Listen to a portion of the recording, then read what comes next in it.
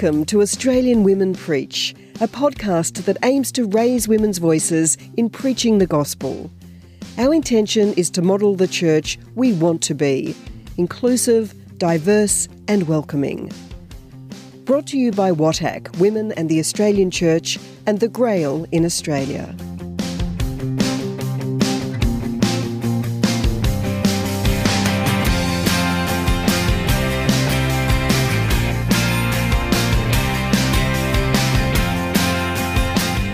Margaret Scharf is a Dominican sister from Western Australia. She's a senior lecturer with the Catholic Institute of Western Australia, president of the Council of Churches WA, and volunteers with the Aboriginal Catholic Ministry in Perth. A composer-songwriter, Margaret has enjoyed many opportunities to proclaim the gospel in the USA, Solomon Islands, Tanzania and Papua New Guinea. Hello there. I'm going to reflect on the Gospel of Matthew chapter 11, verses 2 to 11. What did you go into the desert to see? What did you go into the desert to see? Dear friends, when I read this gospel, this question was all I saw and felt in my heart and memory. A song from my youthful past came back to me regarding John the Baptist, which we sang at school and in my local parish during Advent. For the life of me, I can't remember its name and I cannot find it in the old hymn books, so if anyone can help me out, that'll be great. The song goes like this. What did you go into the desert to see? A reed broken by the wind. Tell me, what did you go into the desert to see? A man who comes out is crying for me. And his name is John.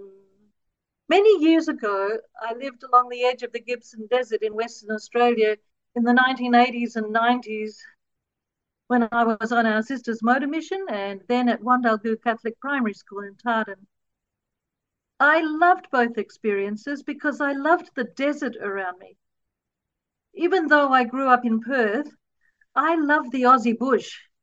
And when spring came around, the desert was in bloom with the most beautiful carpets of colour growing in that rich red soil, while overhead the sky was a deep blue. I could sit out there for ages and enjoy the soft wind blowing, making the wheat fields shiver and sway, clearing my heart and mind of the daily clutter. What did you go into the desert to see? After some years of being with my Aboriginal sisters and brothers, the little persons I taught, I learned to see in the desert, not just look. For our First Nations people, seeing your food from a distance is a big bonus. Seeing the tracks in the sand, the broken branches, etc., was an important skill that I had to learn. And my little friends helped me to see, really see. They'd call out, Yallabiddy, Yallabiddy, which in Wodjeri means emu, and I'd be saying, where? And they'd say in a frustrated way, over there, and point in a direction. Then I'd see the speck way off in the distance. After 5 years with them, I could keep up with them and see animals, birds and bungarras, you know, those goannas that taste like chicken. In the simplicity of the desert, there's not a lot to distract us from really seeing, which is why I guess the desert became the place for retreats in the early church. Thousands and thousands of people went out into the desert to see their life from a different perspective, and to seek out the Amas and Abbas who would lead them on their spiritual journey. The point about this is that during the Advent season, we're called not to just look, but see. See what? And I'm also thinking that there's more to this invitation than seeing. One question which pops up for me is, what eyes am I using to see what needs to be seen? Certainly, we have our external eyes, but I'm wondering if what we are meant to be using is our heart eyes, which St. Benedict reminded us about. To see with the eyes of the heart, that deeper looking where we come face to face with God within us. Or another way to say it would be God who is present in the heart of our inner being. What did you go into the desert to see? I think that John the Baptist is singled out here as the one who sees and knows who Yeshua is. The writer of the Gospel uses this story to show the reader what faithfulness looks like. The passage begins this way. When John, in prison, heard what the Messiah was doing. Now, in most of the translations, the word Christ is used rather than the word Messiah. And we often don't read those words until the ends of the Gospels. Does John know something the others do not? We don't have many stories of encounters between these two cousins, but let's face it. The first time they met was in utero, when their mothers, cousins Mary and Elizabeth, met after their miraculous pregnancies. We know from Luke's Gospel that when they met, Elizabeth said to Mary, "As soon as I heard the sound of your greeting, the child within me leapt for joy." John recognized the Christ child and leapt for joy. No wonder this Gospel is used for the third Sunday of Advent, traditionally known as Gaudete Sunday. Gaudete being the Latin word for rejoice. It's the pink candle on the Advent wreath. What joy it is to see with the heart eyes the Anointed One. John didn't see with his developing eyes, but with his heart. And he would then live his entire life preparing the way for the Lord, the Anointed One, the Messiah, the Christ. Jesus' reply to John's disciples is, "Go and tell John what you hear and see." And the list Jesus gives them is that of the book of Isaiah announcing the year of Jubilee. The blind see, the deaf hear, the lame walk, and more, to the point that the good news is proclaimed to the poor. Jesus is the persona of the year of Jubilee.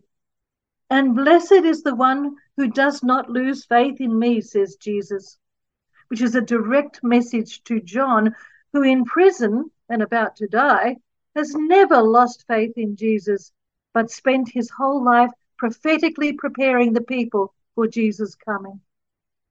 Such faith caused Jesus to praise the last of the prophets, preparing the way for the Messiah. Jesus said, "What did you go out into the desert to see? A reed shaken by the wind? What then did you go out to see? Someone dressed in soft robes? Look, those who wear soft robes are in royal palaces." Now, I did a bit of research on this passage and its relevance to the story, and it turns out that this is a reference to King Herod. It's quite possible that the people who heard Jesus say these words knew whom he was talking about and smiled to themselves. Because King Herod's coat of arms had a reed on it. A reed shaken by the wind was a term used in Jesus' time to describe the weakness of a person who is easily swayed and dishonest. That sounds like Herod. And while Jesus said this, he was probably standing by the reeds growing along the Jordan River. Of course, the reference to the soft robes and the royal palace is another giveaway remark about whom Jesus is describing. And Herod is the opposite to John, who is not swayed in his belief in Jesus, but is strong to the end, wearing camel skin clothing and totally uninterested in wealth and power. This second part of the passage is the description of someone who has no faith, who doesn't see with external or heart eyes the Messiah in his midst. For Matthew, Jesus is the long-awaited King of the new kingdom of God. Those who believe in him and follow him are part of the new kingdom, a kingdom filled with the joy of having encountered Jesus, the Christ. Herod's kingdom is the opposite of God's kingdom. It's the place where people suffer and die for their faith. Yet at the same time, those believers can die in peace and joy, knowing that they have seen the one who is to come, the anointed one in their midst. According to Matthew's gospel, John is a prophet. No, more than a prophet. Jesus said, "This is the one about whom it is written, 'See, I am sending my messenger ahead of you, who will prepare your way before you.'" Now, messengers have been spoken about and acted throughout the sacred scriptures. They come with names like Michael, Raphael, Gabriel. Yes, angels. Jesus sees so much in John that he calls him an angel. Those who really see are like angels. What did you go into the desert to see?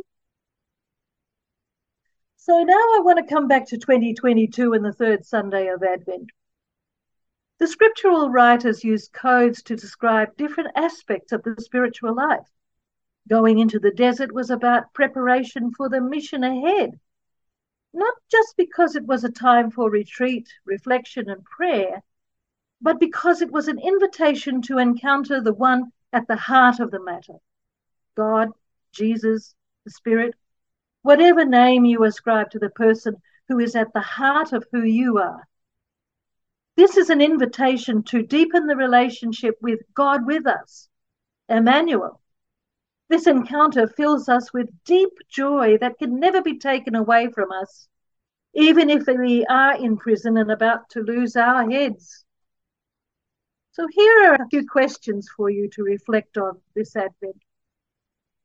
What do you expect to see at the heart of who you are?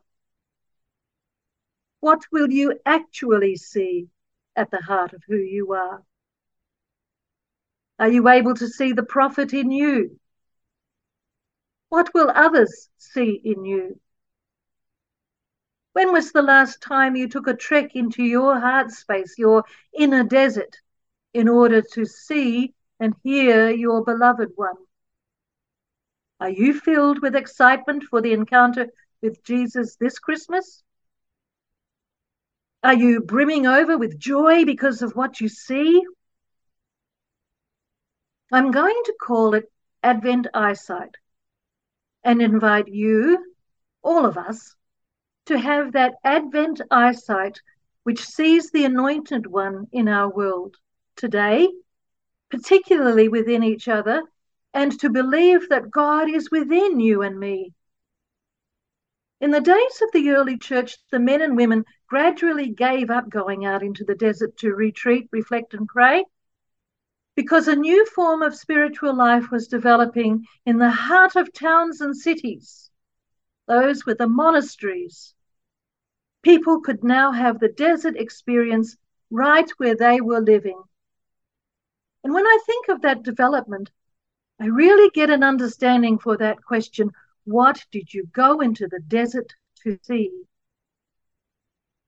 I am being asked to see Christ in our midst, to see those moments when the blind receive their sight, the lame walk, the lepers are cleansed, the deaf hear, the dead are raised, and the poor have good news brought to them, and much, much more.